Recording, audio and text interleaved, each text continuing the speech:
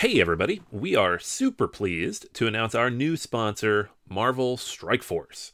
Marvel Strike Force is a mobile squad RPG that allows you to battle with your favorite team of superheroes and supervillains in a fight to save the universe against threats like Doctor Doom and Apocalypse. The goal? Power up your favorite characters to complete missions, unlock gear and other resources, and beat other players in PvP modes such as Alliance War and Real-Time Arena. And the best part? Marvel Strike Force just reached its 6-year anniversary, which means free stuff when you sign up via our unique link in the description. The anniversary consists of weekly events and bonuses. Just complete each event and you'll receive special awards and skins. Make sure to log in each day and every week to take advantage of all the new characters that are being released specifically for this event. This will be Marvel Strike Force's most generous event to date, so don't miss out. If we have received a unique promo code for every new user, please follow our link in the description and use the promo code MAXPOOL, MAXPOOL. Again, anybody uses that code, it is unique for all new users. Check it out. Once again, thank you so much to Marvel Strike Force for sponsoring this episode. Everybody in your crew identifies as either Big Mac Burger, McNuggets, or McCrispy Sandwich. But you're the Filet-O-Fish Sandwich all day. That crispy fish, that savory tartar sauce, that melty cheese, that pillowy bun. Yeah, you get it. Every time. And if you love the Filet-O-Fish, right now you can catch two of the classics you love for just $6. Limited time only. Price and participation may vary. Cannot be combined with any other offer. Single item at regular price. Ba-da-ba-ba-ba.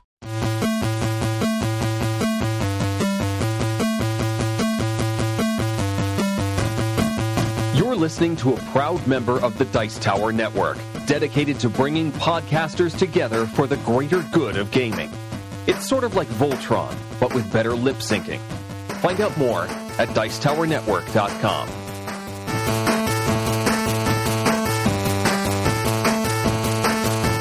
Welcome to Board Gamers Anonymous, the podcast about our listeners and the insane fun they have at the table together. This is Chris. This is Anthony. And this is Drew. Anthony? Daniel did volunteer you to take his role over this week. Come on, we're waiting. And this is Daniel. Finally. Where's your great big bushy beard, Anthony?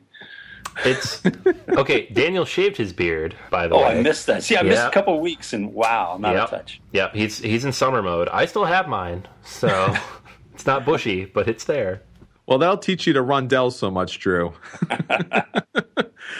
Well, welcome to the episode, everybody. We're finally here. Episode 74, our listener feedback episode, where the entire episode is about you. Do we have listeners? A lot of them. I'm doing this for fun, man. What, listeners? Drew. Hundreds, possibly thousands of people listen to you every week. Oh, you mean people actually listen? Yep. Wow, that's going to shut me down. No pressure. Don't choke up on us now, Drew. Come on, man. People listening to me? Oy. But they love you. All right. This is the episode where we get to feel that love. It is, yes, and it's awesome because I was going back through looking at old comments we got and really didn't have to go that far back. And we've been putting out the call for this for the last few weeks, but you guys are awesome. Send us a lot of emails, lots of comments on Facebook and Twitter. Actually grabbed 3 of our listeners and did short interviews. They hopped on and we did quick Skype calls and talked about gaming and their role in the hobby and what they like to listen to. So it was a lot of fun. We got to do a lot of cool stuff, and we're going to bring it all to you this week on our very, very special episode in which it's about you guys. It's not us this week, it's about you. This week, we become the listeners. Ah, so zen. I feel like at this moment, Daniel would say something very Eastern, philosophical. Anthony? I don't have the philosophy degree. I can't. Daniel, we're sorry. Anthony is failing you left and right on this episode. But once again, thank you so much for allowing Anthony to take your role here. You're volunteering. Man, you are so brave and courageous. Doubling up. The world appreciates your effort, Daniel. All right, so now that you're here with us, both listening and on the episode, let's get started. Anthony, what do we have up first? All right, cool. So we have a bunch of stuff, and we're going to what I want to do is kind of share what people are saying and kind of the topics that kind of led into this. And then we can kind of have a discussion too, because obviously these are open-ended things, and we can talk about people's feedback and what we think. There's a couple interesting comments in here, and then we're going to throw it to our listeners who, again, kind of hopped on, and we had really great conversations about all sorts of stuff related to board gaming. Some fun new stuff in there too that you can kind of pick up on that you might be interested in. That's kind of outside of the normal BGA scope, bringing in outside people, which is a lot of fun. So why don't we read a few of these first, and then we'll throw it to the listeners in those interviews, and then we'll come back and share a few more of these. Sounds good. Alrighty.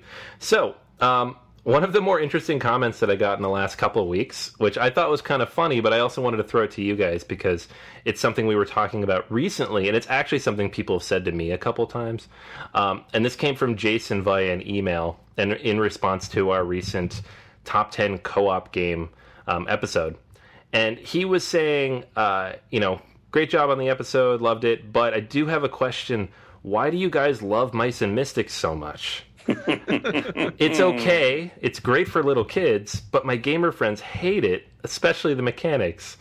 He goes on to talk about the trash mobs being kind of the same, and there's a lot of rolling because of the parry mechanic. But I did find it interesting because I know we like Mice and Mystics, and Daniel's not here. I think he's probably our most vocal advocate for this one.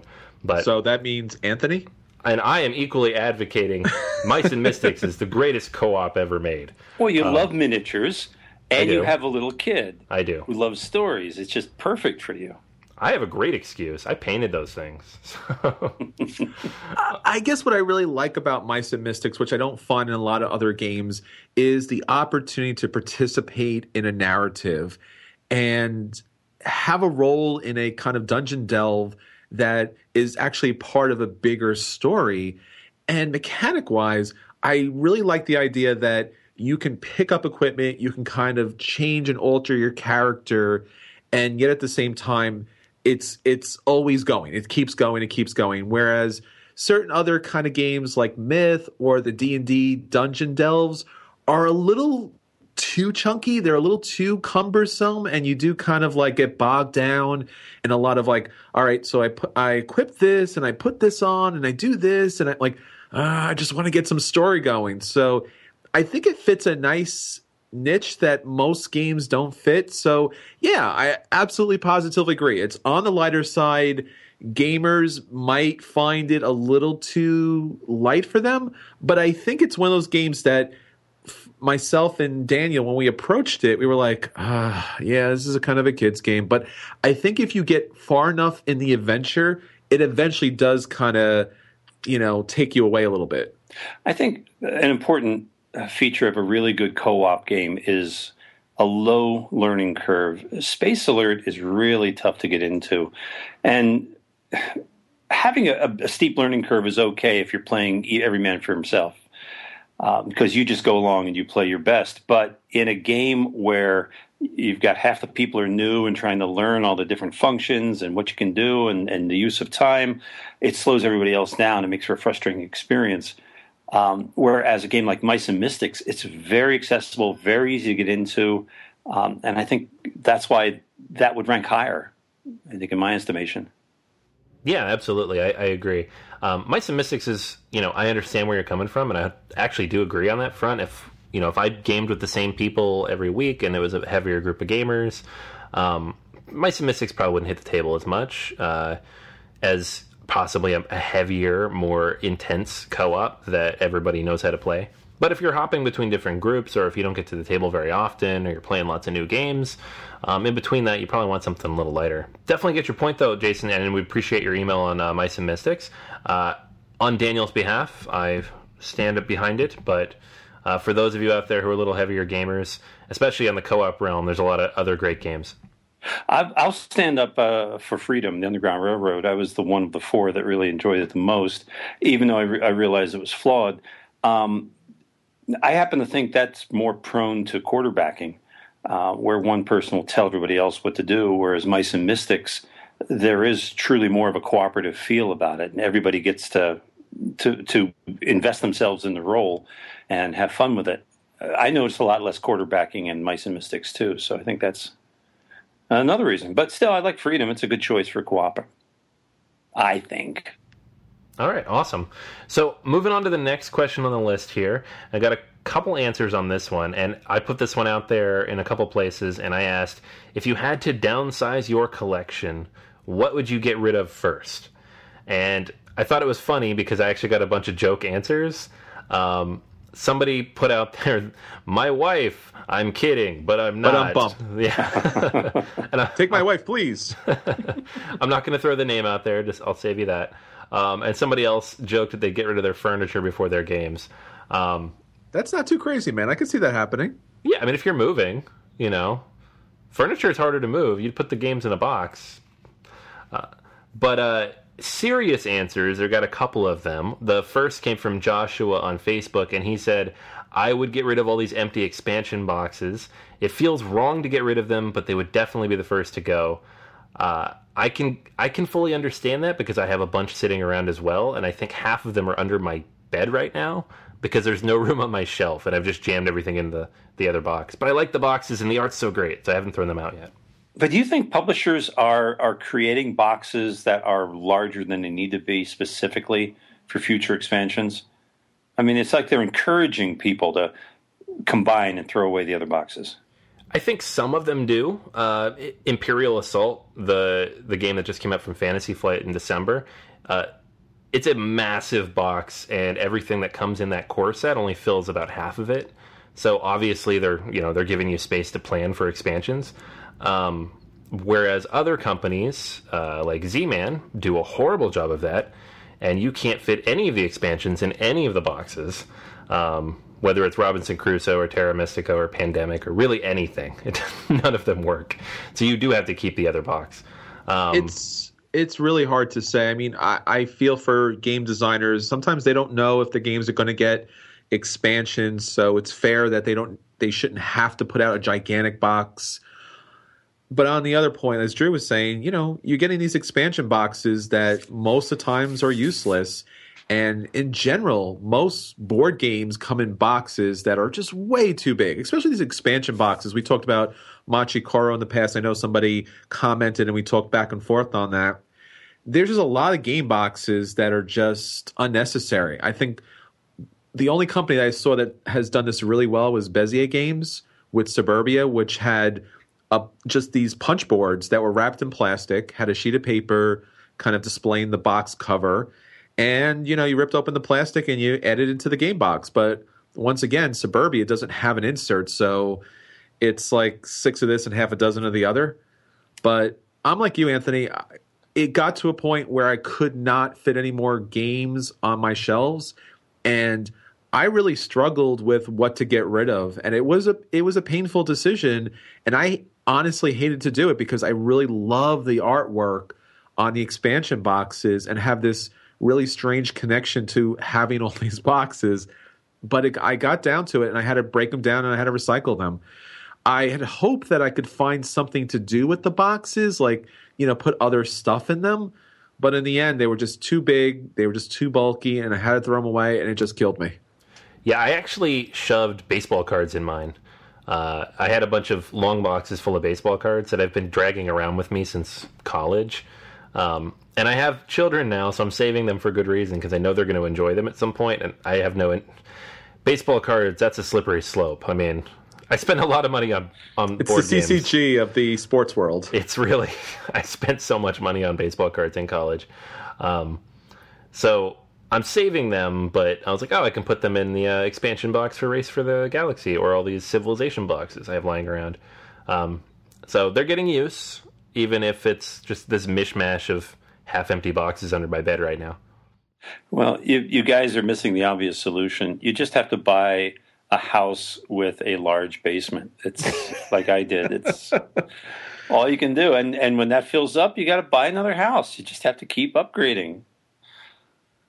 Okay, well, that solves the problem, I think. That's it. I think this whole conversation is moot now. I will tell my wife, Drew said to buy a bigger house. Buy a bigger house. Got yes. it. on it. Done. So we also got another response to this one too, which it depends on. It's more of a direct opinion of a game. He actually just straight up said, and this is Ibrahim on Facebook, and said, I think Small World, it's a great game, but I don't really play it that much, and my wife and I just play on the iPad, which is a kind of the point that I thought was interesting, is if there's a game you own that you don't really play, but you play it a lot digitally, do you keep the physical copy that you're now probably not interested in playing anymore, or does that make you more likely to want to play it and to keep it? This sounds like a two-player situation, and you see that a lot. Couples playing games by themselves. That sort of seems to tend toward digital, that there's a lot of digital games that can play very easily on their iPads together. And it also makes me think that maybe they don't have a lot of room either. It's just the two of them, small, maybe an apartment.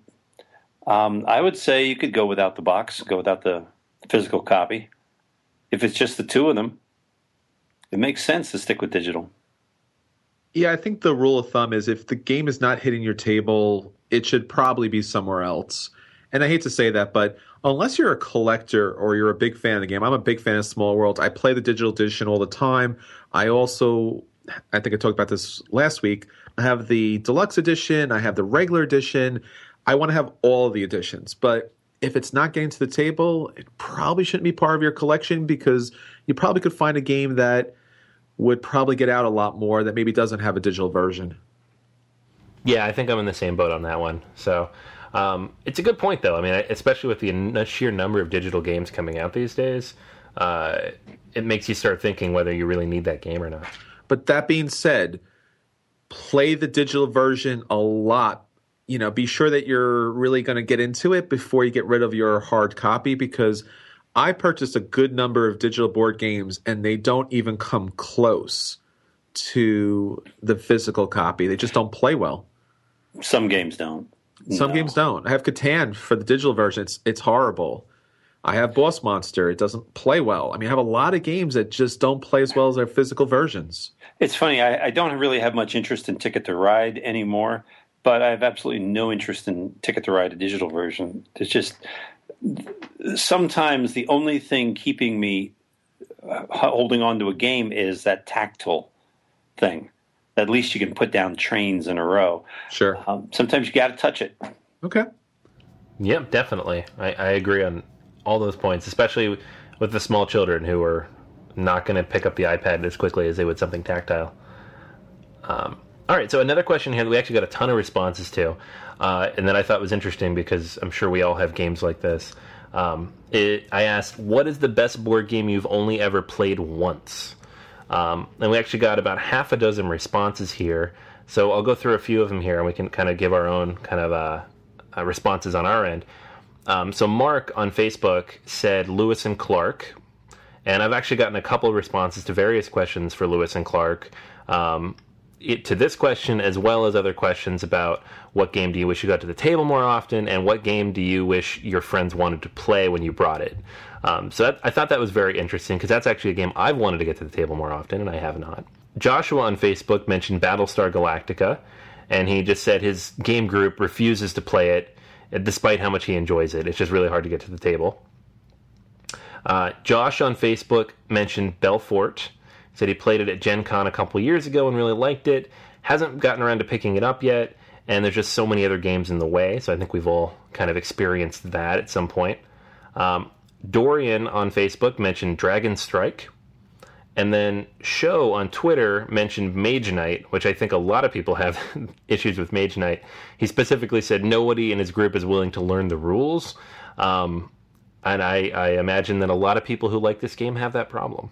The game that I haven't been able to get to the table recently is Last Will, and I'm not really sure why. This is an excellent Euro game that's actually all about not just building an engine, but dismantling an engine. So it's got that Brewster's Millions mechanic to it where you're trying to spend all your money. But for some reason, this is a game that's been underneath everyone's radar, and it just does not get to the table. And I played it once, and I enjoyed it. I picked up the expansion, but have not gotten that to the table yet.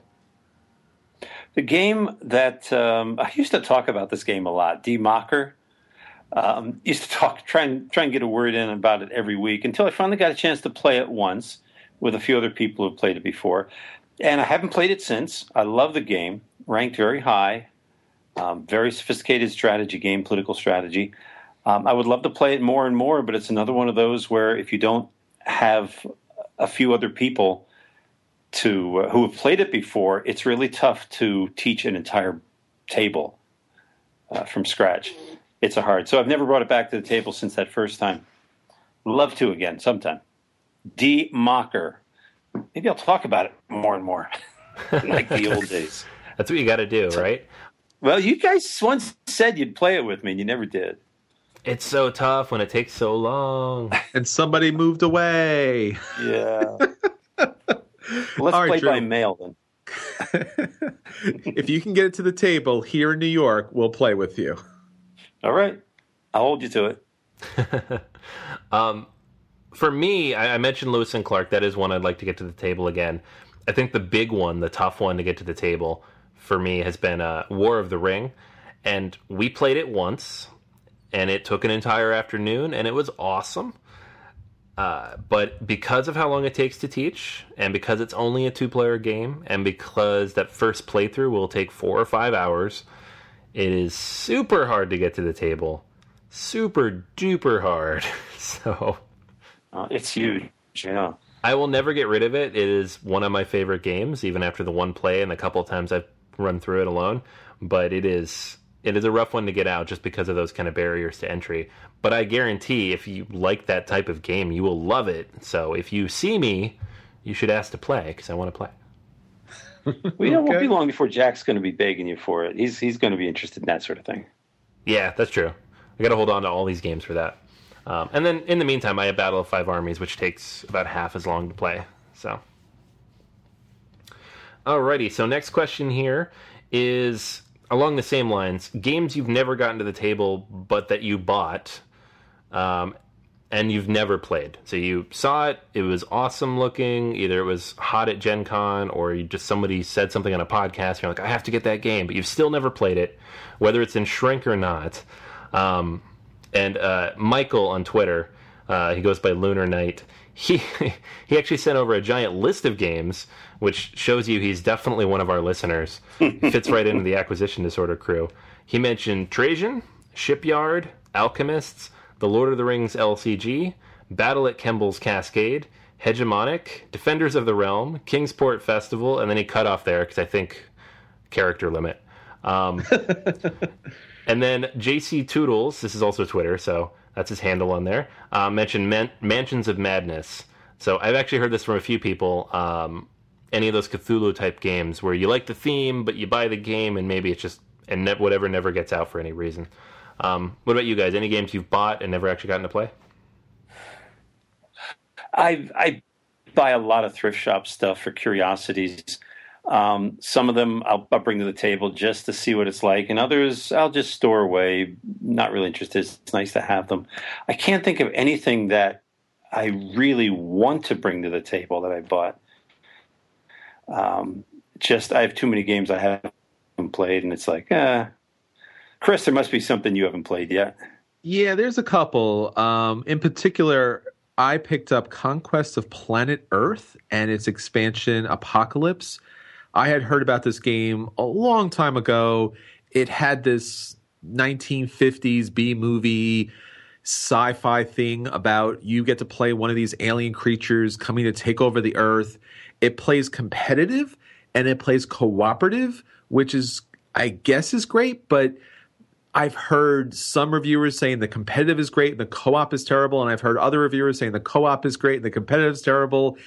And because it's such a heavy theme-based Americlash game, it's really hard to get to the table because you got to get some people who really like that kind of alien menace type of movies from the 50s and 60s, and there are just not a lot of gamers like that. So I punched it. It's boxed up. It's ready to go, and I've yet to get it to the table, and I've had it for quite some time now, too. That's sad. It is sad. A game that's been punched and then just sitting there in the box unplayed. That's such a those lonely... cute little alien creatures with their tentacles and probes are just like, when are we going to play? Ready. We want to take over the Earth. What's going on, guys? Come on. Oh, that's great. Yeah, I think my list is more like Michael's, where I'll run out of characters. So I mentioned Battle of Five Armies. It is shorter. I've yet to play it. There's Mage Knight, again, another one that just because of the rules barrier, I've yet to get to the table with a group of people. Space Hulk, which I've only had for a few months now, and it's, I do plan on getting it to the table, but I've even yet to get around to gluing together the pieces for this one, so I couldn't play it if I wanted to. There's a few like that, so I'm in the same boat. Next up, what I want to do is we're going to shoot it over to our listeners. We had a couple people hop on for interviews and tell us a little bit about their background in gaming. I asked them what they do in the hobby, how did they get into it, what all they experience, not just necessarily, we have one gentleman who's a game designer, another who does a podcast of his own. He just started a few months ago. But in general, what all do you do in the hobby and how do you get into it? And then I also asked them the kind of things they like listening to or watching in podcasts or videos. And I kind of gave them the out. They didn't necessarily have to say they love us, but you'll hear if they, go down that road or not. So we'll shoot it over to them, let them share their gaming experiences, and then we'll hop back and we have a couple more bits of feedback from our listeners. All right, Anthony here with Nick, who we actually interact with quite a bit on Twitter. This is how we've met him and how he kind of got a hold of us when we put out the call for interviewees, that is. Right. And so we hopped on. We wanted to talk a little bit about, what you do in the hobby, how you enjoy board gaming. I appreciate you taking the time to talk to me. You're right. I got a hold of this through Twitter, or I found out you wanted to interview folks through Twitter, which is one of the places that I follow you guys. And a lot of the gaming news that I keep up with is on Twitter. Sort of feeds the addiction, seeing all the pictures of games people are playing. It makes me think like, oh yeah, I should try that one too. So my list of I should try that one too is about 4,000 long now. I guess your first question, you said sort of my part in the hobby and what I like to do. I've actually really liked y'all's segment you just started with the solo gaming, which is part of the hobby that I've been liking to explore. I just picked up Sylvian from the store the other day, which is sort of a small card-based tower defense type game.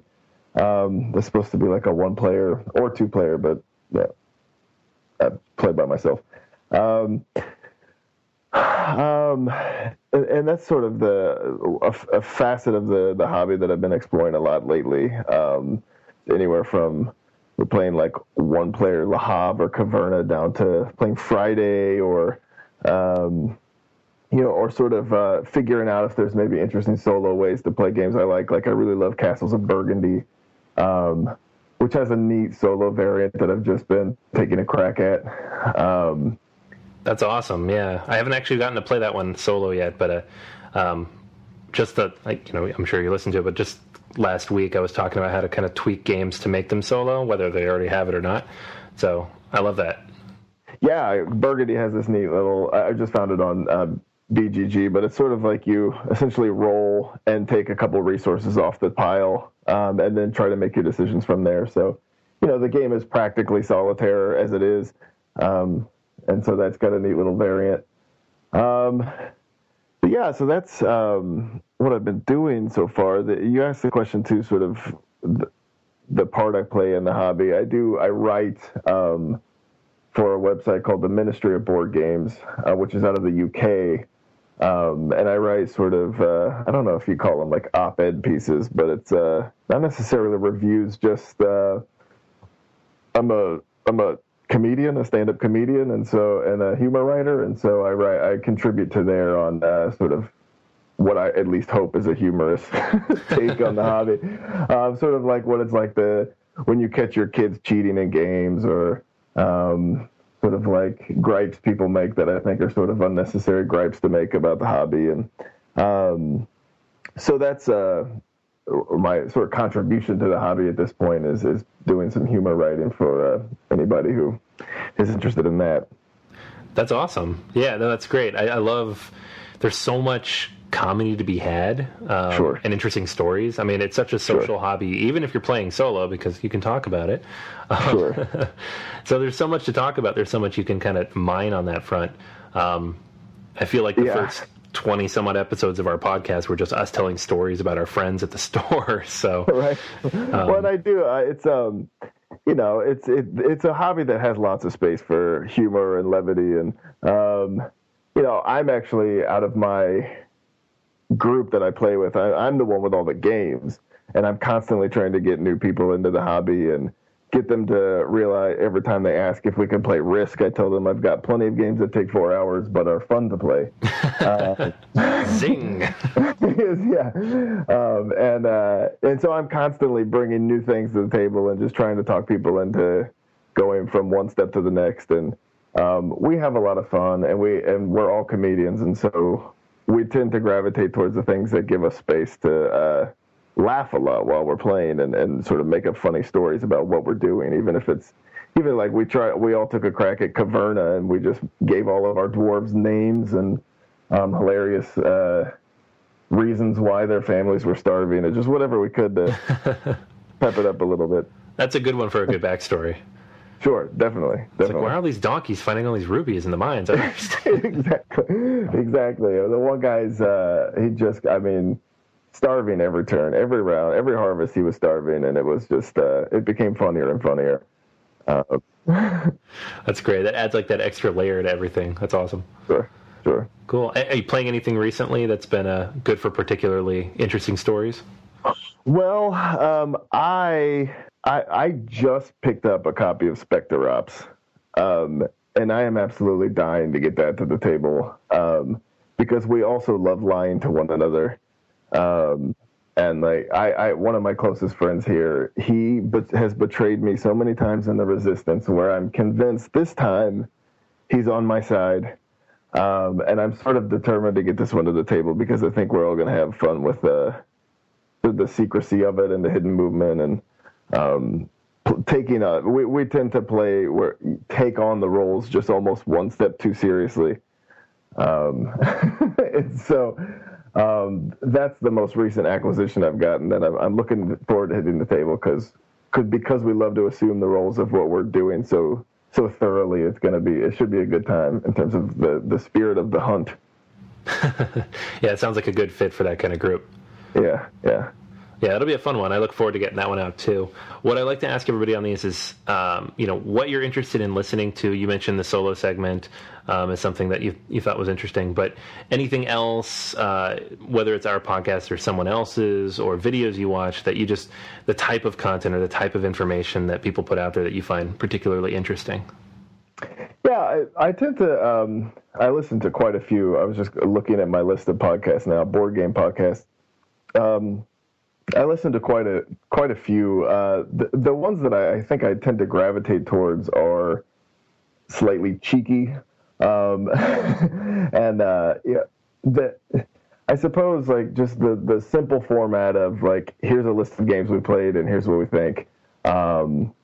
It gets a little stale after a while, and so podcasts like the one you all have going, and a couple other like. Let's see here, the Board Game Hour podcast, the Secret Cabal guys, Boards Alive podcast. Those are a couple that I listen to. Shut Up and Sit Down guys, whenever they put out a podcast.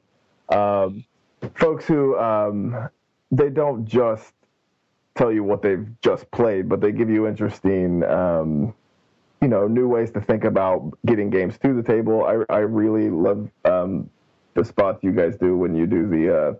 if you like this game, then you would like these, because that's led me to quite a few games to try out, because I share a love of Seven Wonders with you guys, and there was a segment you did a couple episodes back where you got from something Seven Wonders-ish to a couple other games, and I immediately put my hands on a couple of those and really enjoyed them. So I like listening to podcasts that will sort of help helped me take a leap from something I know I already love to what would I love as, also if this is a game I like. Especially, like I said, being the one in the group who has most of the games, it's easier for me to think like, okay, you know, we really did like, you know, Kingsburg we really like. So what might we like also? If that one was a hit, then what else might be? Yeah. It's a question that we always found ourselves asking, so it made sense to do a segment on it. It's been really popular, which is kind of cool. Yeah, I've really enjoyed it. I really liked it. Awesome. Yeah, we're actually, after you and I are done talking, we're recording the next one, which is, if you like Pandemic, try ... Oh, great. Yeah, that one is, has been a hit, but to the point where, like, it is one of those gateway co-ops that I use, and so I'm tired of playing it, frankly, and I'm ready to get other stuff.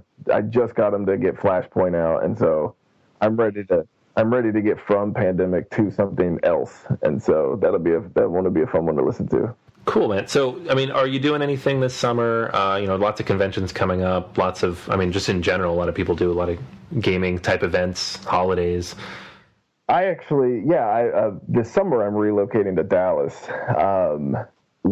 so that's going to take up my whole summer, but it puts me in the sweet spot to go to BGG Con in November, because I'll be right in the heart of it. And so, this summer, the majority of my focus is moving across the country, but hopefully then I'll be able to sort of get into some new gaming groups.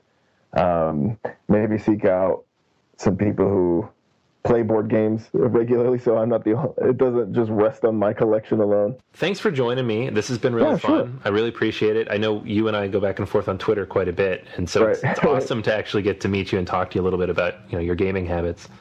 Yeah, this has been nice. It's been nice to talk to you. All right, Anthony here. I'm here with Gil Hova. We actually met Gil at Dreamation back in February. He was demoing one of his games, but also was really, great, and we got to talk to him a little bit about gaming throughout the convention.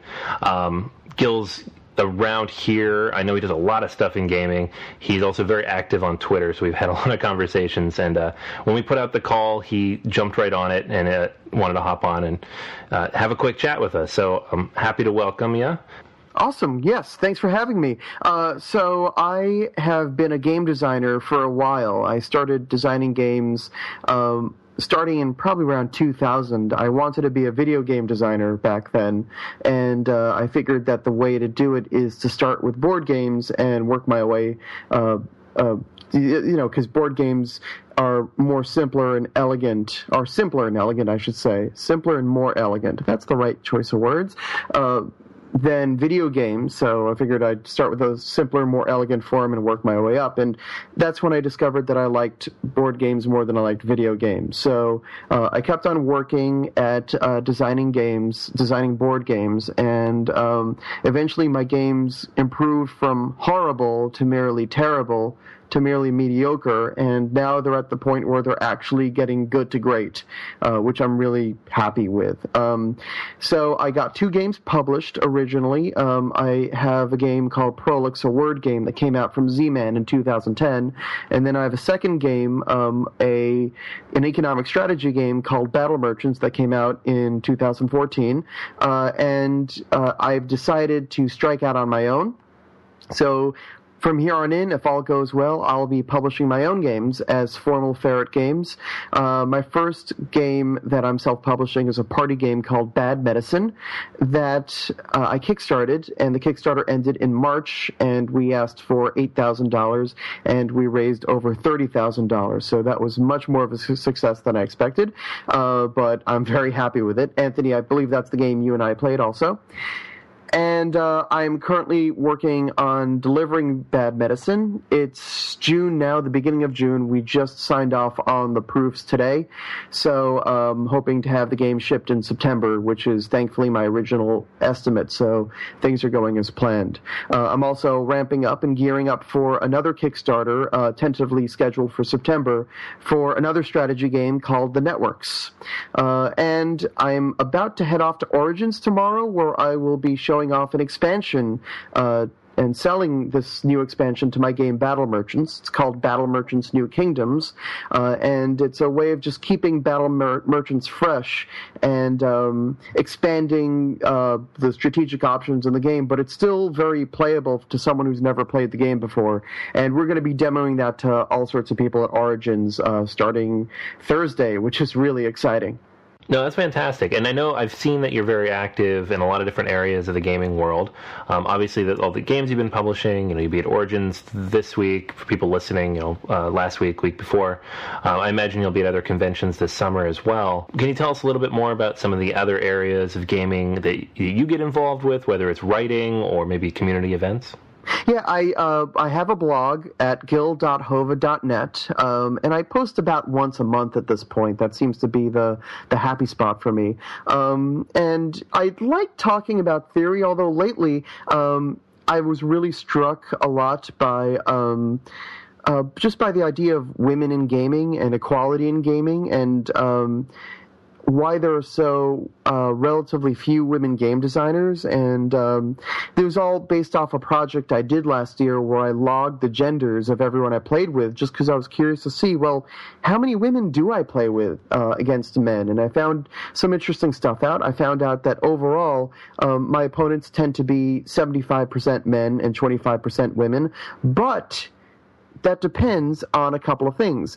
If I am playing in a public place, it drops about 10, the percentage of women drops about 10%, whereas if I'm playing in private at somebody's house, for example, the number of women rises about 10%, and that was kind of interesting. Also, I found that if I was playing a prototype, the number of women dropped again by about 10%, whereas if I was playing a published game, the number of women rose about 10%. So, there's definitely some trends, and, I started analyzing those trends, and that whole thing started opening my eyes to things that sociologists call microaggressions, little things that people do unconsciously that unintentionally exclude people from certain activities. And I think there's a ton of things that men do, that male gamers do, that tell a lot of new female gamers you're not really wanted in this hobby, even though that's not the intent. And a lot of people don't expect that. Like, they think it's about offensiveness. They think it's, well, is this offensive to women? No, it's not offensive? Oh, then there's no problem. But it's more subtle than that. It really is about, I call them invisible ropes because I hate the term microaggression. It's very it's very accusatory, and I'm not being aggressive, but that's, I guess that's the micro part in it. But it's more about these invisible ropes that we unconsciously string up, whether it's the number of men on game covers versus the number of women on game covers, or whether it's if a woman pauses for a while to figure out her move. I've noticed it tends to be a lot quicker for men to start giving her strategic advice, or even re-explaining the rules of the game, even though she knows all her options. She's just thinking, and I think a lot of men don't give women the space to think, and that winds up being a little bit of a barrier sometimes, like, well, no, this is kind of annoying. And thirdly, just the number of men in the hobby as opposed to women in the hobby, which is completely unfair, and there's not a lot we can do about it, but a lot of us gamers are familiar with snowball mechanisms. We're familiar with the idea of a positive feedback loop, and this is an unfortunate positive feedback loop. The more men there are in a gaming scene, the fewer women there's going to be, and that is going to be a trend that continues and continues, because women will tend to feel excluded from that. And certainly there's going to be some women who won't be turned off by that, but some women will be turned off by that. And overall, I think all these things factor in. It's a really complex and rich issue. It's not something that's as simple as, well, this is offensive to a woman. That's really not that. So yeah, I've been writing a lot on that, and I find that subject really fascinating. I don't think I'm very good at the whole social justice thing, but I'm trying to get better, and I think this is just my way of getting better. Anything else additional, interesting gaming-wise? What we're asking everybody on on Twitter, on Facebook, on these interviews is, what you like listening to, not necessarily our podcast, but, feel free. Well, I recently got into the podcast game, I have to say. I've only really been listening to podcasts for a few weeks now, so I haven't had a lot of time to listen to a lot of podcasts. So the first podcast that I really, really like is Ludology, because I love that really in-depth look at game design and the theory behind games. And I think Jeff and his new host Mike are really, really good. They have a fantastic perspective at really tearing apart the issue and providing an incredibly experienced and veteran and thoughtful look at the subject. So to me, that's a must listen. The second podcast I really enjoy is Board Games Insider. That's a new one by Stephen Bonacore and Ignacy Trzewiczek, and they provide a publisher's point of view, and they're not afraid to go into some of the nitty-gritty, and especially Ignacy. He gave his tips on how to show your game at a convention, and it was great. It was really great to listen to his points of view, because he's got an incredibly good way of teaching games, talking about how Stephen asked, what are your 3 tips? And he said the first tip is to lie.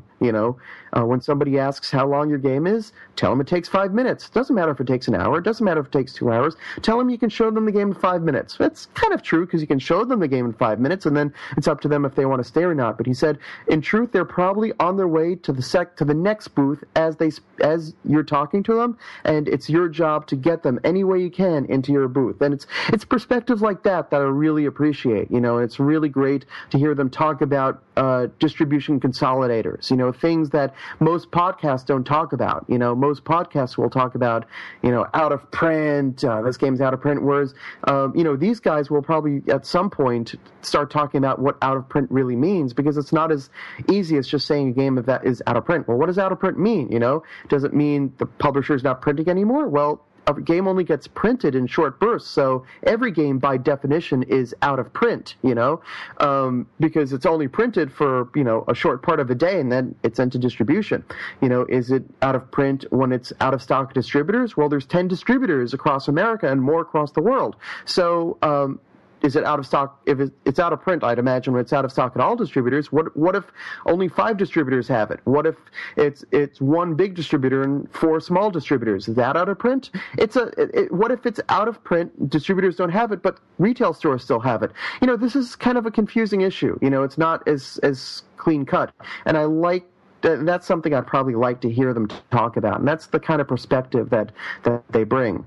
The third podcast I'd like to highlight is on board games, and especially the crowdfunding edition that Isaac Shalev and Stephanie Straw host. Isaac is an amazing host. He's incredibly well-spoken. He has fantastic questions. He's not afraid to speak his view, which has gotten him in trouble at points, but I really like that candor, and I really like his honesty. And he's able to provide very, very clear-cut points of view, and it's not just a matter of saying what's on his mind. He's very able to make very subtle distinctions, and really it's not just a matter of, well, this is great, well, this sucks, well, this rules. Some podcasters I've heard, they're only able to say, well, this is great, this is not great, but Isaac can really dig deep and go into why. Stephanie's only been on the show for a few weeks, but she's been podcasting for a while. I can hear she's very seasoned. She has a great presentation. She's also very intelligent. She brings a marketer's point of view to the podcast, and since it's about Kickstarter, I think that's a really valuable perspective to have. And like Isaac, she's also incredibly funny and a lot of fun to listen to. All right. Well, that's that's everything I had from my end. I really want to thank you, Gil, for joining us on the special episode. I know you got a ton going on right now. Like you said, you're heading off to Origins tomorrow. Speaking from the future, hopefully it went really well for you. Thank you, future Anthony. Are you going to be at any other conventions throughout the summer? Yes, I'm going to be at DexCon, which is a smaller New Jersey-based con. That's in Morristown, New Jersey. But I love the Double Exposure people. They've had my back for a long time, and I have an incredible amount of debt to them. So I really like attending their cons. It means a lot to me. And I'll be at Too Many Games in I think that's near Philadelphia, and that's more of a video game con, but I'll be showing Bad Medicine there because I think Bad Medicine will go really well with that. I'm going to be at Gen Con. I'm going to be splitting a booth with Nazca Games. I'm going to be at the with the Indie Game Alliance showing Bad Medicine there. I'm going to be showing my new game, The Networks, which is going to have that Kickstarter in September. I'm going to be showing that at the First Exposure Playtest Hall that Double Exposure runs, and I might be at a fourth booth depending on any pieces of paper that I may sign. I am also going to be at Essen. I am not entirely sure if I'm going to be showing at Essen. That also depends on if I sign that piece of paper. And I might be at least one PAX in the fall, but I can't confirm that for sure until, well, paper signature, as I said. And finally, I will have a booth at BGG Con, so I will be showing games there. So bottom line is, if you're going to anything, you can find Gil at one of those conventions. Yes, I'm trying to, like a really good peanut butter Nutella sandwich. I'm just trying to cover as much as I can. All right. Well, thank you so much for coming on. I really enjoyed it. Really appreciate you having you. I'm looking forward to seeing you again. We're going to be probably at DexCon and then at Gen Con. We're not going to make it to Origins, but we'll see you at DexCon here in about a month. Fantastic. Best of luck at Origins, and thanks again for coming on. Great. Thanks so much, Anthony. All right, so Anthony here, and I have Gino Brancasio with us, all the way from across the pond. I know it's super late for you, so thank you for hopping on with us. You're very welcome. Thank you for letting me join you. So I know we've had a couple conversations on Twitter about games in general. We connected a couple times, I want to say earlier this year. So it was awesome when you said you wanted to hop on with us and record a little bit. And I know you do a little bit of your own recording as well, right? Yeah. So we've got a podcast. So there's me and then my colleagues Tony and Bevan, and we have a podcast called The Talking Tinkerbots because we call ourselves Tinkerbots and we generally talk on the podcast. So that's about board gaming, board game design, Kickstarter, that sort of thing. Awesome. Cool. And how long have you guys been doing that? Oh, I think we started about January, so we've been doing it like 6 months now, so it's fairly new. We're still trying to find our feet on what we're talking about, but we're sort of settling on interviewing people across the industry, so people from like the very earliest stage of design all the way to people that have done Kickstarters. Like we interviewed John Covio, who's done 3 Kickstarter campaigns now, and he's done publishing and production. So we're sort of trying to get the whole progression from the beginning to the end of publishing a board game, either through Kickstarter or through traditional means. And we're just sort of interviewing people, and those are like our most popular episodes. So that's kind of what we're doing at the moment because that's what people want. Why don't you tell us, beyond the podcast, like how you got into the hobby, anything else you do as part of it, and kind of like what, how you engage either with friends or just professionally in the hobby. Yeah, cool. So it was actually my wife that got me into this. So we were still in the fairly early stages of our relationship, and she was like, oh, by the way, this weekend we're going to go over and we're going to play board games with my friends. I'm like, okay, cool. Yeah, I know Monopoly and Scrabble and all these things. And she kind of laughed and went, no, real board games. And the first proper board game I played was Descent. So that was a nice, gentle introduction into board games. And then after that, we played, the next day, we played Arkham Horror. So there's me thinking, wow, I've got a lot to learn about board games, but this is kind of fun. And I was kind of like hooked. Even though those are like, they're not the easiest of games to get into, I was just sold. And I've kind of run away with it. And she still loves board games. Like we just went to the UK Games Expo a couple of weekends ago, and she bought more board games than I did, so she's well into it. But I've kind of run into it in terms of the doing the podcast and doing a bit of design with friends and just sort of getting on Twitter and talking about it all the time. And even Google Plus, there's a good active board game community on Google Plus, which was a big surprise for me. So sort of just getting out there and being more involved in the industry is kind of where I've gone into this. But yeah, it's my wife that got me into it, which is fun because that means we're always sort of debating which game to play next, because she likes some kind of games and I like other kind of games. It's just sort of good to have a player with me all the times, but not always works. That doesn't always work that way, because sometimes she wants to play a game that I don't particularly want to play, and vice versa. But hey, that's the whole thing about marriage now: compromise. We compromise, we meet in the middle, we play a game we both like. So that's how I got started in the board game industry, and then I kind of thought we just started playing with all our friends. So all our friends were playing board games as well. And then I had a friend called Bevan, and he said, I've had a go at designing games. And I thought, that sounds like it's probably going to be quite hard. I don't know how good he is at it. I thought, okay, yeah, be supportive of friends. Okay, yeah, let's see some of these games you've designed, And it turns out he was just nailing it. So he came up with some really great design ideas. And I thought, hey, this is really good. And this is really good fun as well. He was having a lot of fun with it. So we worked together a little bit. We have a few goes at ideas of design. So we brought on our friend Tony. And the three of us sort of like, as a hobby, just pitch ideas to each other, design games. And we're just sort of doing that for a lot of fun. We've been shortlisted a couple of times for some competitions in the UK. The redesign competition was a fun one. So for those who don't know what a redesign competition is, you get given a board game, and we got given Wilderness, and you have to design a completely brand new game from all the components that are in there, and you sort of get scored higher if you use more of the original components, that sort of thing. And we did that, and we all had a few entries in the final rounds of that, which was good fun. That's kind of a new take on board game design. If you ever want to try an interesting board game design, try doing a redesign. That's an interesting way of doing it. And then from there, we decided to do a podcast. We tried videos. Videos were good, but they're really time intensive. And we did a few podcasts just as a test, and people really liked them. And we're doing that now for fun. And that's kind of what we're doing. Awesome. So, can you tell us a little bit more about the types of things you like to listen to, whether it's a certain kind of feature or certain perspective on games, or even on, in videos or anything else like that? Yeah. So with podcasts, there's sort of three things I'm normally looking for in a podcast. So there's sort of the Kickstarter lessons, so things like Richard Bliss and his crowdsourcing podcast. Steve Rudusky does a good one, Board Gaming Industries, and then anything to do with sort of Kickstarter and board gaming industry. That's kind of the fun thing.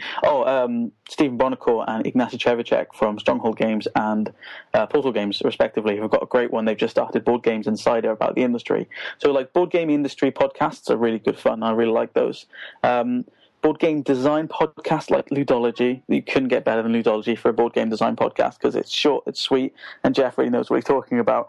And even the hour-long episodes, they just really get in depth with some of the really interesting things. So you've got the industry, you've got the design, and then you've got the sort of the general and the reviewing.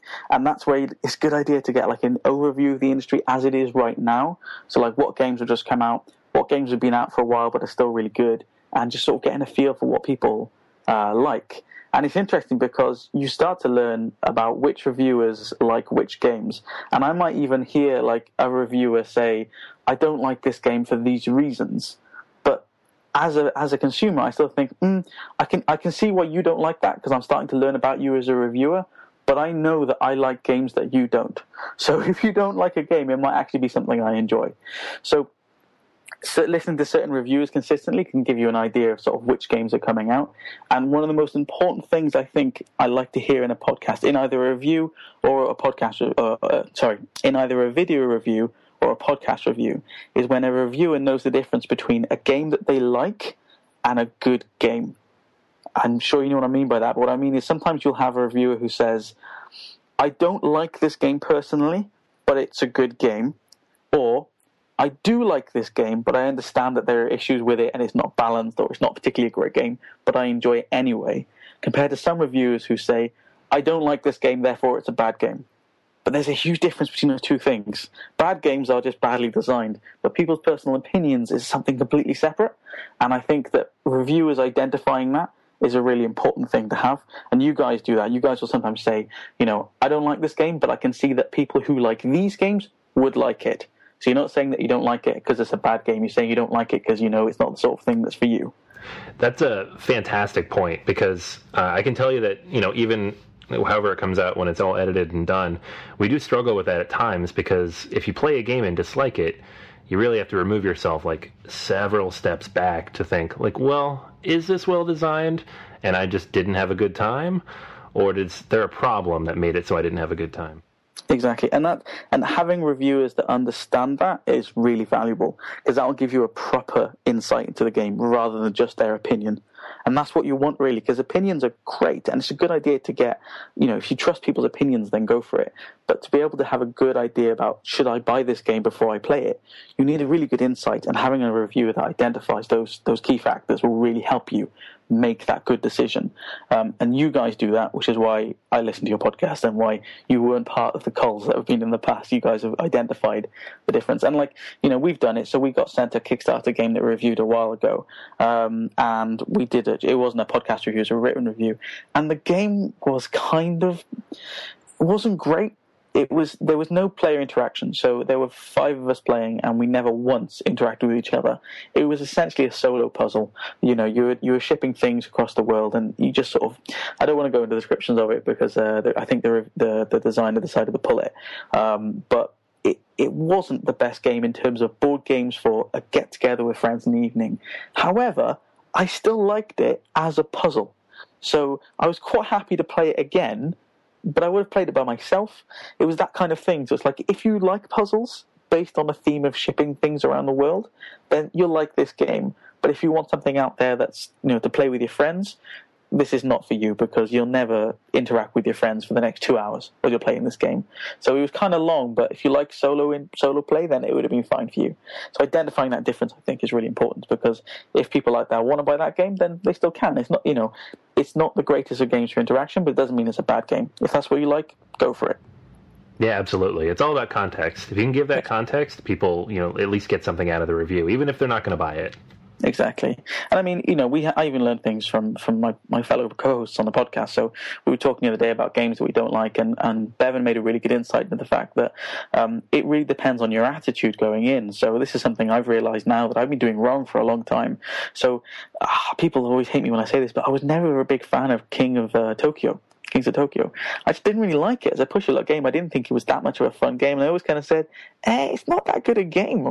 But then he said, well, it's because you're going into it with the wrong attitude. You're going into it, with the attitude of a good, solid, thinky, working hard game, when it's push-a-luck and it's fun and it's random, and you're playing the odds, and you should think of it that way. And I realized, oh man, he's right. It is actually a good game. I'm just thinking about it all wrong, and that was my fault, So I'm still learning myself about how to do this right, and I'm learning from you guys and from the Dice Tower and from even my fellow co-hosts who I've been sitting around the table with for years. So yeah, that's something I value really highly in podcasts, to be honest, and any review. Fantastic. No, that's awesome, and I totally agree with you 100%.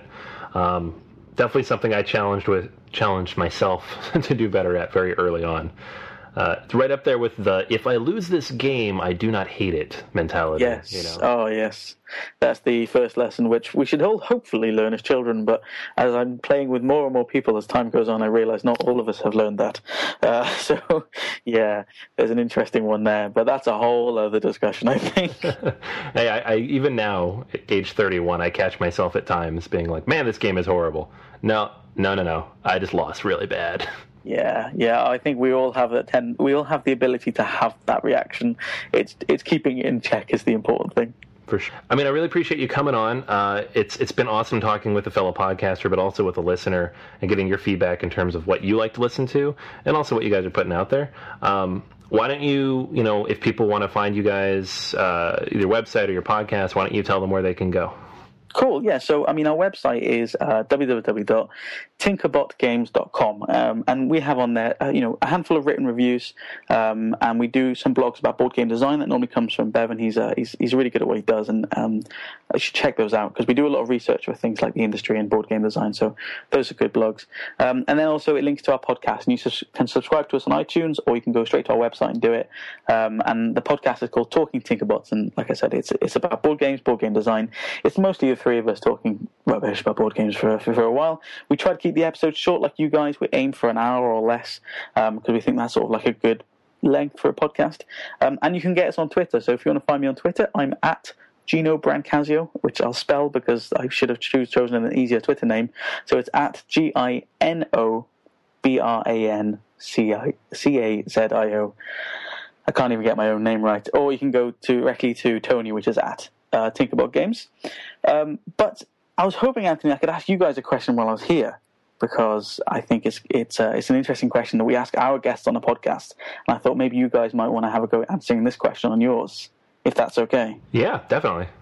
So on our podcast, we ask all of our guests the same 2 questions, and you can choose which one you guys want to answer, or you can answer both.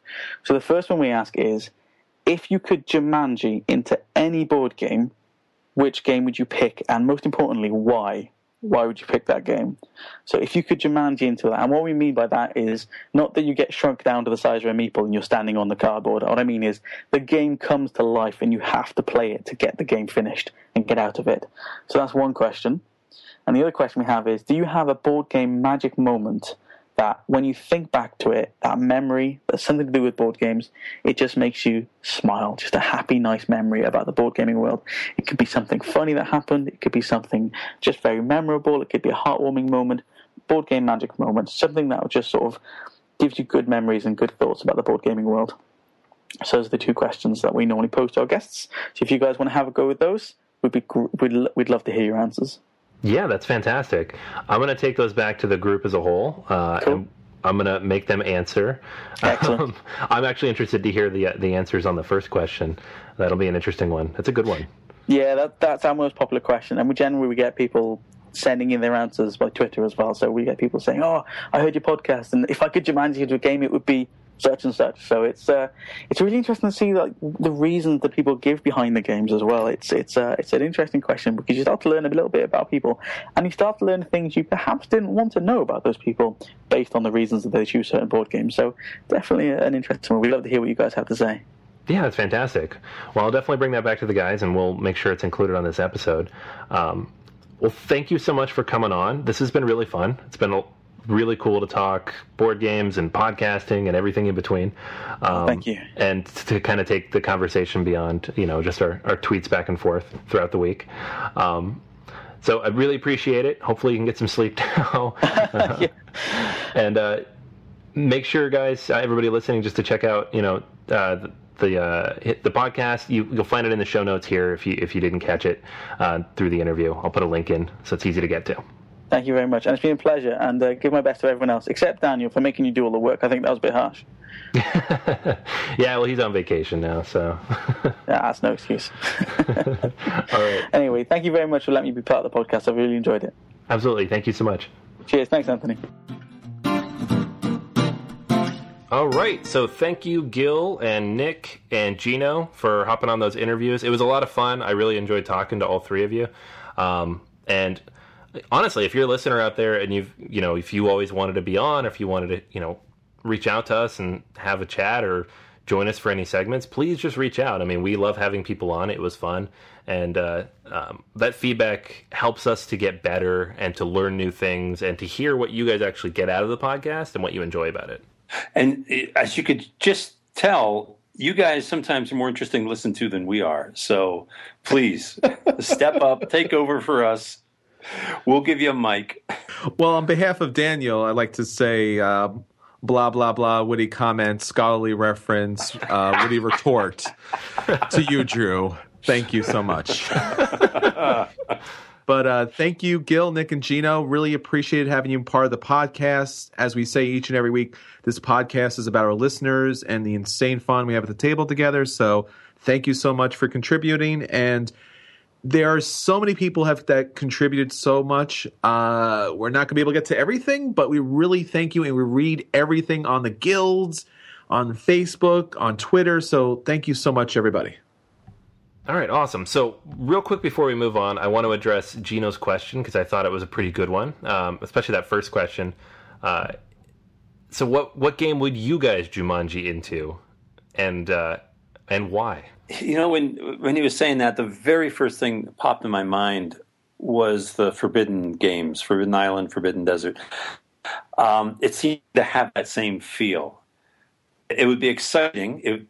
At least it would be nice to be in a cooperative game, working with other peoples in a specific role. I could be a diver. I'd prefer to be the helicopter pilot, to be honest, because I could just leave anytime I wanted. But I think that would be exciting. Yeah, there's a chance I'd die, but, a good chance I'd survive it. It's no big deal. That to me, that is the closest feel to Jumanji, where your life is at stake and you just got to overcome one obstacle after another. I would choose the Forbidden Island because at least I'd have enough water. Forbidden Desert, no, not for me. I'm going to go along with Seven Wonders. I just love the idea of civilization building and that you would be in charge of this great civilization and all of these wonders, these builders, these architects, these great philosophers, and be able to see them come across your cities and pick which one of those you're going to add to your civilization to build and construct and grow this great civilization that was going to be known, above and beyond anything that's ever been developed, and, fight these battles off to keep your neighbors off you, but trade with them. I just love that complexity. I love that narrative that comes with Seven Wonders, especially with the leaders expansion. And, that's definitely my pick. And which leader would you be? Caesar? I come to speak for Caesar. No, I wouldn't be Caesar, but the idea that you would be able to have all these great leaders come through your cities and to kind of pick who builds up your civilization, what ideas you add to it. So I love that idea. Yeah, that'd be a good one. I feel like I could have picked any civilization game, and it would have been kind of along the same lines. But I'm going to pick a game, not to spite you, Jason, but because I love it, Mice and Mystics. Oh! So I know I like the story already. I know I like the characters. The world is so well developed, and I'd always thought it'd be cool to run around as a mouse.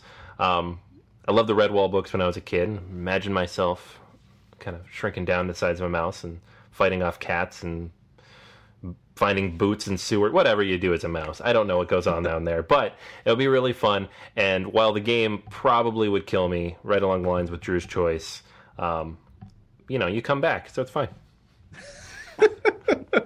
All right, so those are the games that we would choose to Jumanji into, and why. Thanks, Gino, for the awesome question. I imagine that the guests you have on your podcast have an equally fun time answering it. If not hard, it's kind of a tough one to come up with a good answer for. We have just a couple more pieces of feedback we wanted to touch on before we wrapped up the episode. Just some great feedback we've gotten on Board Game Geek, as well as on the website. But in particular on Board Game Geek, we had Jesse actually chimed in after our co-op game episode, another piece of feedback on that one, with a handful of games that they thought would make a good addition to the list. Some of these we've played, some of them I have not, but I thought it was interesting. The first on here was Atlantis Rising. It actually mentions it's their favorite game of all time, and I haven't actually played it, so I feel bad that somebody's out there heavily advocating for this game, and I have not played. Have either of you played this one? No. I've played it. Oh, I've played this game.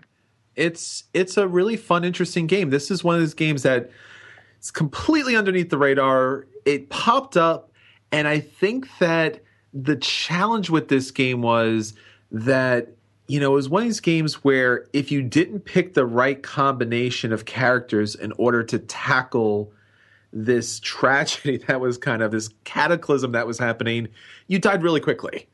So it was one of those, you had the right combination, you won pretty easily. You had the wrong combination, you lost horribly. I really like the individual player powers. We talked about this recently on if you like Pandemic, try out these games. And the individual player powers are really interesting here. And the board is really interesting. But for some reason, it just did not connect with people. And I'm not too sure why. And I think it's just because it was not fine-tuned enough to give people a generally deep play without crushing them, or it was too easy in some circumstances. But I really enjoyed my play of it, and if it ever came to the table, I would jump in. All right, awesome. That's definitely what I'm going to have to track down. They mentioned that there's worker placement, and it's a co-op, so I find that very intriguing. Yes. A couple other mentions here. Castle Panic, because of how much their 9-year-old nephew loved it.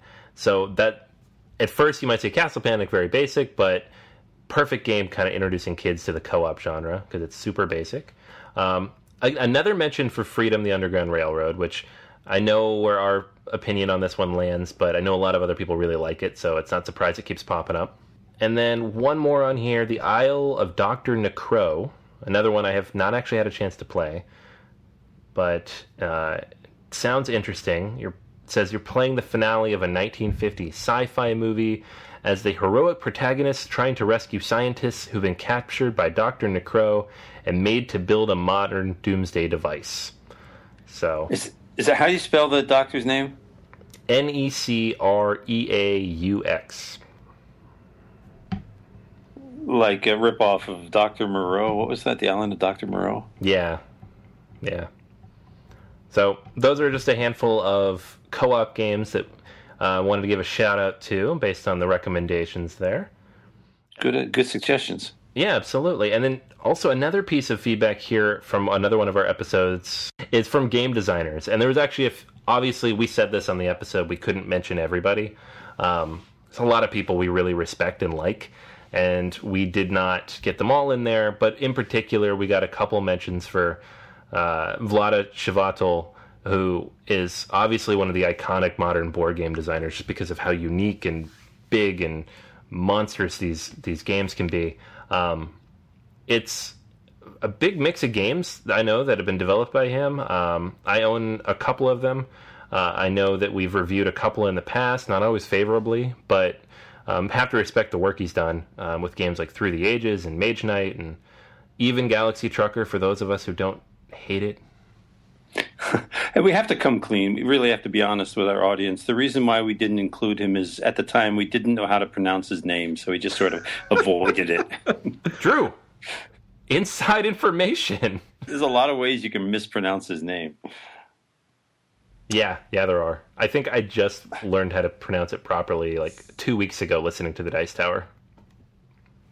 Alrighty, and so just one more final piece of feedback that I thought was pretty cool. This came from Glenn on Board Game Geek, and it was in response to our Controversy in Gaming episode. Got a lot of good feedback on that, and we really appreciate that because that was one where we wanted to make sure, we obviously want to do the subject justice. We want to make sure we cover things in depth, and people seem to really appreciate that. So good work, Daniel and Chris, because I was not there. Yay! Yeah, couldn't make it either. Anthony and I just aren't controversial enough for an episode like that. No. Too middling. You guys are cowards, man. You ran from that episode. I must have had the flu, or the son had the flu. Or... Yeah, that's always an excuse for you, isn't it, Anthony? It is, right? Yeah. Oh, my kid's sick. I can't make it. Sorry. You never know if it's true. It's almost always true, by the way. It's almost always true. All right, so Glenn's comment, and he was talking about specifically the slaves in Five Tribes, which has come up a lot, I think, in lots of different podcasts and in lots of different medium. But I'll read his comment in full. He said, I really enjoyed this episode. Since you brought up the slaves in Five Tribes, I thought I would share my experience with this. I got the game, learned it, and then had to decide if I would teach it to my 7-year-old daughter. Eventually I did. Ever since, here's how I explain the slave cards. After laying out the tiles, I place all the meeples down, lay out the resource market, and say, each meeple represents a person from one of the 5 tribes, red, yellow, green, blue, and white. These people have been scattered across the desert and are lost. Some of them have been sold into slavery, pointing to the slaves in the market. Our job is to reunite the members of these scattered tribes with each other and with their people who have been sold into slavery. Later, when explaining how they are used, I say something like, if you can take a slave out of bondage and return him to his tribe of builders, then he can contribute to the building effort and increase the multiplier. Also, if you take a slave out of bondage and return him to his tribe of elders, the elders will reward you with a magic lamp that contains a djinn. As the game goes on, the slaves are discarded in a way that is very similar to how the normal meeples are returned to the bag. This means that over the course of the game, there are fewer and fewer slaves in the world of 5 tribes. This makes me think we are actually freeing them. I think this is an example of making the game tell the story I want it to tell, rather than passively taking the thing the way it is given. So that was Glenn's comment. I thought it was an interesting story and kind of a unique take on the whole idea, rather than just saying, I don't like the fact that this is in the game, so I'm not going to play it. He kind of changed the way the game was told. I'm impressed with that, really. That's excellent. Like you say, if you don't like the conversation, change the subject. He changed it into something. It didn't, without changing the game, it altered the theme to make it actually more engaging. The idea of freeing the slaves, of buying them out of the slavery and reuniting them with their people. Great narrative. Great for teaching, for playing with kids too. I like it. Yeah, definitely. It's always good to get the context in there and to kind of, tell the story the way you want to tell it to your children. As somebody with children, I understand that you don't necessarily want to present things to them with no context. And it's not that they can't handle it. They can handle it, but if they don't understand what they're seeing or what they're doing, then they either might misinterpret it or miss it completely. So it's a cool story to me. And I think the thing to take away from this, especially when it comes to children, is not to cover over what has been, but to propose what can be. And in this situation, these things are going on, and these are horrible situations. And for the next generation, we don't want to dwell upon the negative. We want to give them hope to change those situations. And gaming is a learning tool and a social engagement with other people that hopefully will allow us to create strategies and tactics and ideas and cooperative relationships so that when we encounter problems in the future, we will have practiced enough to be able to hopefully change those things. So why not look at Five Tribes as there was this negative history and we are freedom fighters? Because I know, when Drew and I and all of us played Freedom, the Underground Railroad, the one thing that we did take away from it together was, man, we got to bring about some change. We got to do some good in the world. And why not? Why not have a child keep that in mind? Why not have a child know that they can do that good and that's just not a foregone conclusion? Because we are the possibility, we are the potential, and especially for children, they are the future. You can frame the narrative in a way that it really impacts you to a greater degree. That's why, to me, playing Freedom, the way the game is built, Freedom, the Underground Railroad, you have to try to successfully complete the game while losing X number of slaves. There's a goal that you don't want to lose a certain number or you lose the game. Whereas when I was playing it, and I think you were feeling this too, you realize these were human beings. You didn't want to lose any. The game allowed a built-in buffer, but it's like you're thinking, I don't want to lose a single one. And we framed the narrative that way, that these are all lives. We want to preserve as many, all of them, really. And I think you should do that with games. Is create a narrative that appeals to you, that comes from you, and invest the game with your personality, with your feelings. Well, just to go back to what Gil said about these, invisible ropes and things that are kind of holding us back, and sometimes it does take a child to go, why? Why are things the way they are? So it's a good thing, and it, keeps us, keeping it real, man. Yeah, absolutely. And this is one of the reasons why we were so excited to have this episode, is to get other people's take on things and hear your stories about how you interact with games and teach them to your children and talk about them and have narratives like this, because gaming's a really unique hobby. It's not passive. You don't just sit there and experience something. You are actively participating. You're creating a narrative and building on it with your friends and family. And so to me, to us, the podcast is the same. It's not something passive. It's not something where we just put it out there. I know that we're all interacting with each other, and so I hope that we've been able to convey that here, and then hopefully you're encouraged too to kind of share your thoughts in the future, and we'll absolutely be doing this again. Hey guys, Future Anthony here. We got so many extra submissions after we finished recording this episode that I wanted to hop on and share some of the questions we got, some of the feedback we got. We're actually going to put this in the next episode, and unfortunately we just weren't able to cram everything into this week's listener feedback episode. But no worries, we're going to have a special segment next week and probably even the week after that, kind of covering the rest of these questions. But just so you know some of the stuff people are asking, and also so you can chime in and help us out and kind of answer these, here's what came in after the recording. We heard from Donna, who is asking about what would be a suitable board game for a group of 6 to 8-year-olds, which is fantastic. I know we get a lot of questions like that. Marie was asking what is a good board game for young girls to play. Leshki asked a question about what qualities you would take to create the ultimate board game. Philip asked about the best board games that also have an app you can play it on. We got a question about what games you would bring with you on a camping trip if you had limited space. And then we got a really awesome email that I will read in full next week, but again, I just wasn't able to cram it in this week, from Ibrahim about some of the episodes he likes and some of the ways that board games in particular have helped him and his life and his family in just so many different ways. It was really fantastic. Definitely stay tuned for that. It's going to be on the next episode. All right, so just wanted to throw that out there so you know that if you didn't hear your question, if you didn't hear your feedback on this week's episode, and you know you sent it in a little later in the week, that's why it will be on next week. Thank you so much for your feedback. Alrighty, so in terms of where to share all those thoughts, we've mentioned throughout the episode some of the places people left comments. We have stuff everywhere, and we are equally active on all of them, and I do check these multiple times a day. So if you leave a comment somewhere, we will see it right away and we will reply right away. So you can hit us up on Twitter. That's at BGA Podcast. We are on Facebook. Search for Board Gamers Anonymous. We are on Board Game Geek. We have a guild there.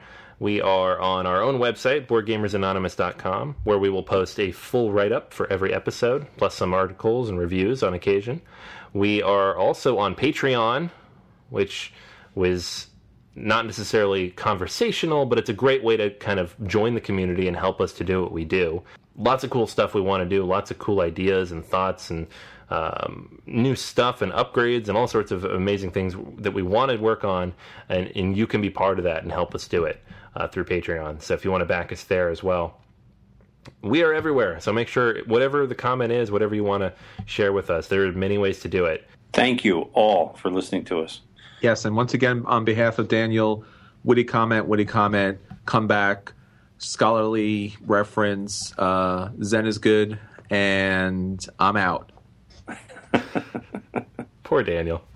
And, Southern twang. Add Southern twang to all of that. Daniel asked me to say, come on, man. He volunteered you to say that for him? He did. Man, what a guy. What a guy. So selfless. Jeez. Where does he come up with these things? All right, so that's everything. This is Chris. This is Anthony. And this is Drew. And until next time, we'll save all your contributions a place on our podcast as you enjoy the insane fun you have at the table together.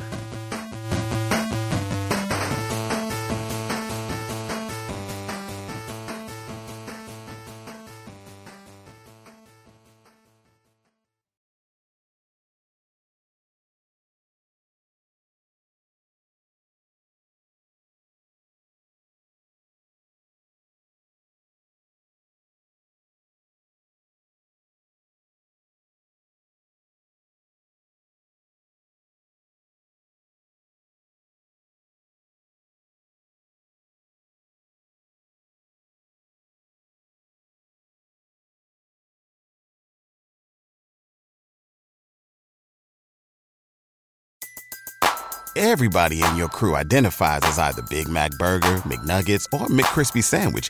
But you're the Filet-O-Fish Sandwich all day. That crispy fish, that savory tartar sauce, that melty cheese, that pillowy bun. Yeah, you get it. Every time. And if you love the Filet-O-Fish, right now you can catch two of the classics you love for just $6. Limited time only. Price and participation may vary. Cannot be combined with any other offer. Single item at regular price. Ba-da-ba-ba-ba.